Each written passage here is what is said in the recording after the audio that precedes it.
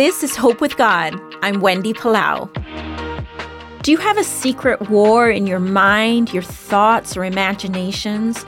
The workings of our thoughts can be a hidden battlefield. Maybe at times you feel you're winning. Other times, invasive and destructive thoughts get the upper hand.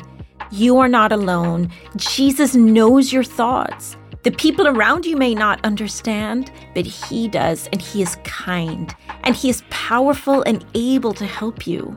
The writer of Psalm 139 cries out to God. He says, "Search me, O God, and know my heart. Test me and know my anxious thoughts. See if there is any offensive way in me, and lead me in the way everlasting."